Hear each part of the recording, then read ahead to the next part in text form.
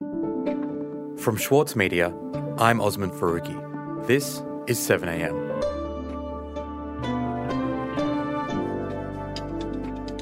After the Christchurch terrorist attack, intelligence agencies around the world are issuing serious warnings about the threat of far-right terrorism.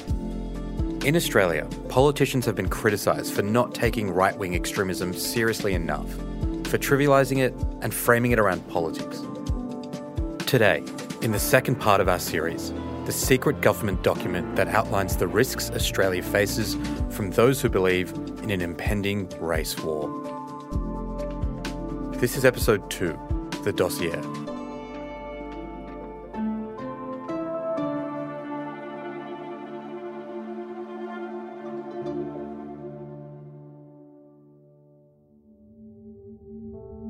At a Walmart in East Central El Paso, a man used a semi-automatic rifle to murder 22 people. The shots were going do, do, do, do, do. And then he was like, "Is that gunshots?" I said yes. People were running inside saying there was a shooter.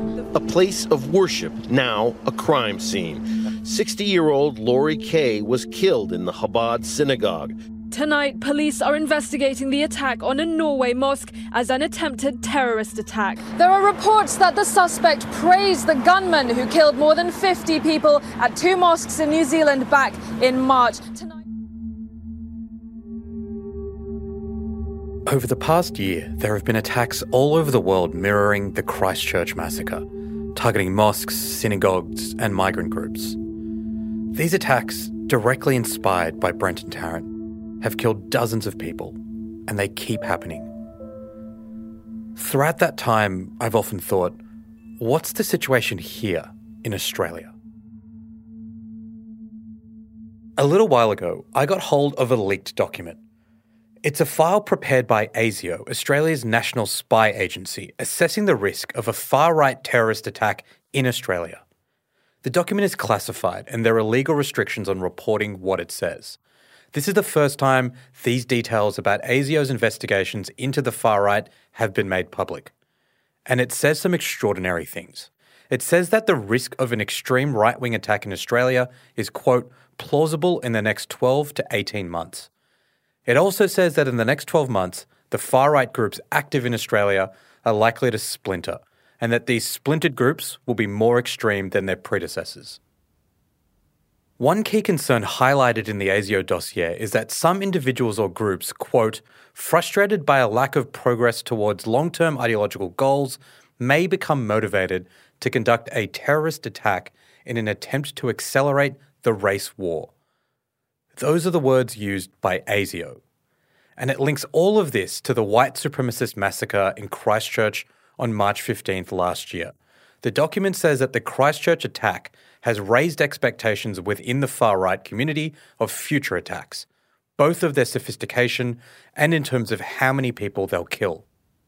It says, quote, the Christchurch attacks will continue to resonate in the extreme right-wing community in Australia and internationally, and will inspire future extreme right-wing attackers for at least the next 10 years. I was really shocked by some of what I read in this document. It seemed to be going much further than anything I'd read before in terms of the capabilities of the far right here in Australia. I wanted to speak to someone who'd been studying this stuff closely, so I decided to speak to Greg Barton. He's a professor at Deakin University who's been researching extremist movements for the past 2 decades. Greg, how significant are the issues that have been outlined in this ASIO dossier? In the context of what we know about global developments and the background of the Christchurch attack, these are very significant. For years, we've heard from ASIO and others, state police, about concerns about right-wing extremism, but it's always been somebody else's problem over the horizon where we don't have coordination and leadership in Australia to make it an immediate concern. This, I think, shows how the ground has shifted. Is it fair to say that these detailed references to the far right are a pretty significant step away from the past for ASIO? Yeah, it's much more immediate. I mean, in the past, they've acknowledged that it's far-right extremism, including lethal terrorism, has been a very big problem in the US, a not as big problem in the UK and Europe, but a small cloud on a distant horizon for Australia. And what we're seeing now is a recognition that this is quite immediate and quite significant. It's still not as big a day-to-day problem as people being inspired by the likes of Islamic State or Al-Qaeda, for reasons that we can well understand, but it's a much more immediate and higher level risk than ever before. So, Greg, we've been talking about this classified ASIO dossier, but 2 weeks ago, Mike Burgess, the new head of ASIO, delivered the organisation's annual threat assessment, publicly laying out the security challenges Australia faces.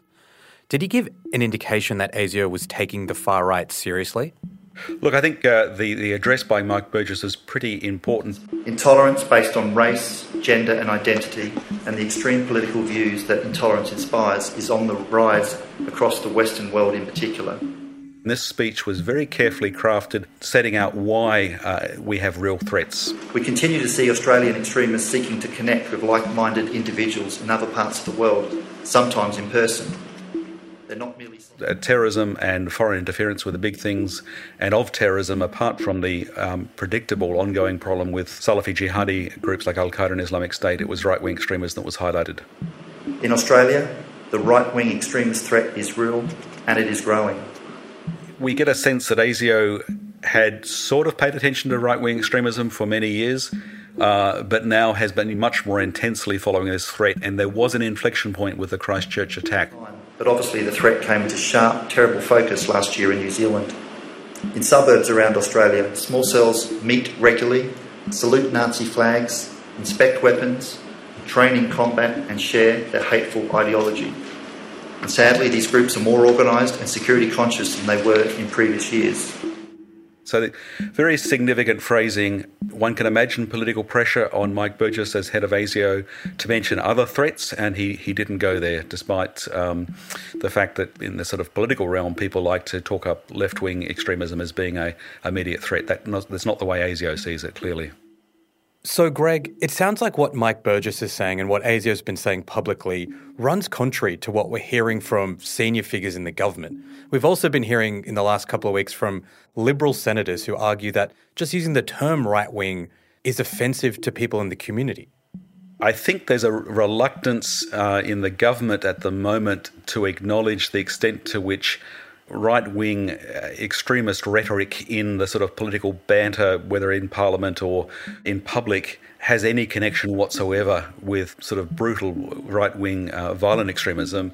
Right is associated with conservatism in this country, and there are many people of conservative background who take exception to being charred with the brush. I think we see much too much petty politics getting in and corrupting communications to the public, and probably giving a sense of encouragement to far-right extremists that they have a bit of wiggle room, a bit of licence to move. And that's I think, a very serious concern. And I think that you do understand that your comments, particularly when you refer to them solely as right-wing, has the potential to offend a lot of Australians. We'll be back in a moment.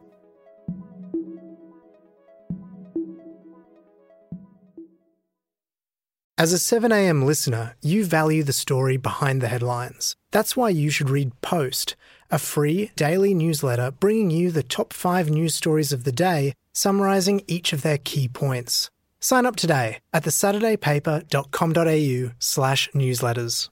For Sloane Crosley, writing about the loss of a friend may not have provided catharsis, but it did allow for the possibility of a better ending. Like, you have this amazing meal that's this friendship, and then you have a really, really, really, really bad dessert with shards of glass in it. And then, like, the book is like, those little chunks of chocolate that come with the bill. I'm Michael Williams. Join me for this week's episode of Read This as I talk to Sloane Crosley about her latest, Grief is for People. Listen wherever you get your podcasts. Greg, one thing that struck me reading the ASIO dossier was the description of men drawn to the far right. ASIO identified them as middle class and educated. And I think that's at odds with the perception the general community has of the far right. They often think that they're not that educated from poorer areas. So there is an active far right in Australia. But what brings them together? The far-right movements are really a family of movements, but they have some axial narrative threads that unite them. And the biggest of those narrative threads is this notion of the great replacement, that essentially, in the case of Western democracies, that white Christian populations are being replaced either by brown Muslims or by Jews who've been there for a long time, or by subversive bad whites, LGBTQI people, or socialists, or people who in some way don't respect what they imagine as a utopian sort of a golden canon of European liberalism. So, a lot of this is an imagination of the past. In America, the far right typically imagines the founding fathers of America as being evangelical Christians, even though evidence tells us that's not the way it was. Richard Spencer wants to redefine what it means to be American. He's credited with coining the phrase alt-right. I also have big dreams. Reviving the Roman Empire, it would be an empire that would be welcome to Italians, to Scots, to Russians, to white Americans, to Finns, etc. To have a safe space for all Europeans from around the world. So anyone who doesn't fit that trope of being preferably Protestant, but white Christian, and not just heterodox, but heterosexual and politically conservative. Anyone who's outside that, anyone who's regarded as progressive is regarded as a danger to the order of things. And they see this as, sometimes in religious terms, as God's judgment coming on the world. The document, the ASIO dossier that I've read, also says that these groups are going to training camps and doing weapons training together. Can you tell me a bit about that? Yeah, it's the sort of stuff you think it must be easy for the police to move in and make arrests and lay charges, but actually it's one thing to have people doing physical activity on a camp wearing camo gear, and quite another thing to be able to mount a counter-terrorism conviction. I think the most worrying element, though, was in the ASIO annual threat assessment report 2 weeks ago. Mike Burgess made reference to the fact that at least one individual had wanted to go and fight in a conflict zone for reasons of preparation for far-right extremist combat. It's not clear where that was. If it follows global patterns, it may well be East Ukraine, where we've seen far-right extremists go and fight. Thousands of right-wing foreign fighters have travelled to Ukraine. The fear is some who return may become violent. That's a very worrying development. As Burgess says, look, this is just one, and the numbers pale against Islamic State travel, but it's the beginning of a trend that has them worried. And that's one person they detected and stopped from travelling. We don't know how many others might have quietly slipped away. What we do know now with the Christchurch shooter was that he'd spent time in Turkey, in Eastern Europe, as well as Western Europe, France, and was in close communication with those people, and the travel and the physical experience was probably formative, we think, and that is a pattern that's likely to be repeated in the future. One thing that struck me in this ASIO document is this flowchart that they have. It's about the long-term aspirations of the far right, and it looks like one of these template Microsoft Word flowcharts. It's a series of interlocking arrows. They're all pointing in the same direction, and each one of them is a slightly darker shade of grey. Step 1 is about recruitment. Then step 2 is preparing resources. Step 3 is about establishing what the document calls a white enclave. And the next step is the inevitable race war before finally they've established a natural order. Does that blueprint in terms of far-right thinking square with your research into what their long-term goals are? Look, it certainly squares in general terms. It's a very simple sort of model, but it squares in general terms with describing this complex family of far-right movements. But it also fits with a larger pattern. What the far right is doing is not by any means unique, whether in terms of personal dynamics of recruitment or in terms of these really almost apocalyptic semi-religious visions of the perfect society being achieved. And of course, some people will be quite happy to wait for the by and by when eventually, beyond perhaps their lifetimes, the perfect society will come. And others will get impatient and agitate to take action next week or today and not hang around for the old guys to get their act together. The one step that I find, the most jarring is this one about establishing a white enclave. What does that actually mean? Well, in the language of these people, it's a white enclave. In a different context, you could substitute your own kind of purist, victim group. With these extremists, some are quite happy to retreat literally to the mountains and form their own little commune, which often ends up being pretty toxic, by the way, and not trouble society. And others say, no, we've got to reach out and change society. The groups that retreat to the mountains and just run little tight clusters of families are problems in themselves, particularly for the individuals caught up. But for others, there's a larger picture that if they can attack this synagogue, attack this mosque, do something outrageous, provoke a response, it's going to trigger a cascading series of copycat responses until the point where we end up with, in the language of the right-wing extremists, of the white supremacists, of a race war. So what's the risk for us here in Australia? I think, and we see this reflected in the ASIO documents, we've got to now consider this a relatively high risk. As ASIO says, it's most likely to be low tech, so not involving an attempt to build a bomb or even get an assault rifle, but using a knife, perhaps using a car. But as we saw with the Bastille Day attack in Nice in France in 2016, one truck driver in a truck can kill, in that case, 86 people and injure hundreds others. So, we can't exclude that as a possibility. But that's why we're seeing this now presented as an immediate threat, that it's something that requires resourcing and attention every day. Not that anything is likely to happen any given week, but it's certainly possible any given week in any location. And what is the purpose of those kinds of attacks? Is it the far right wanting to just one by one wipe out the kinds of people they don't like, or is there a broader goal they're trying to achieve by committing attacks like that? Terrorists do outrageous things because they want the outrage. They want to provoke an angry response, and it's the angry response which takes their very scarce resources and multiplies them.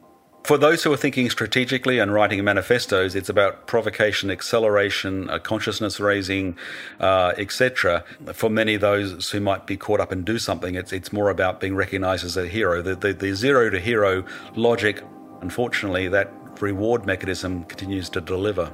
For many of them who are more thoughtful, they'll articulate it in terms of ultimately a race war that will bring about the change that has to happen, the revolution that has to come. One of the elements of motivation is simply just bigotry and hatred. So there's not necessarily always a lot of logic, but it would be wrong to dismiss these people as being crazy. Mental health doesn't particularly figure significantly in these attacks, and there is a rationale behind what they're doing. We've got to pay attention to these winds that are blowing, because this is what's energising the far-right base above ground and underground in Australia. And this is what increases the probability that one individual will go out by themselves and try and do something as a lone actor, and may do it with a degree of fixatedness and discipline which makes them lethal. Greg, thanks so much for talking to me today. A pleasure, Oz. Thanks very much. Tomorrow, in the final part of this series, we look at how Australian Muslims are adapting to life 12 months on from Christchurch. Mahler's music embodies the very essence of humanity. Experience his epic Song of the Earth with the Australian Chamber Orchestra, Richard Tognetti, and internationally acclaimed opera stars Stuart Skelton and Catherine Carby. Opens May 12. Book now at aco.com.au. Also in the news, the Victorian Premier Daniel Andrews has warned extreme measures will be needed to curtail the spread of coronavirus as Australia records its 100th confirmed case. Andrews warned that governments may be forced to cancel or postpone major cultural events, close all schools, and that entire sectors of the workforce may require staff to work from home.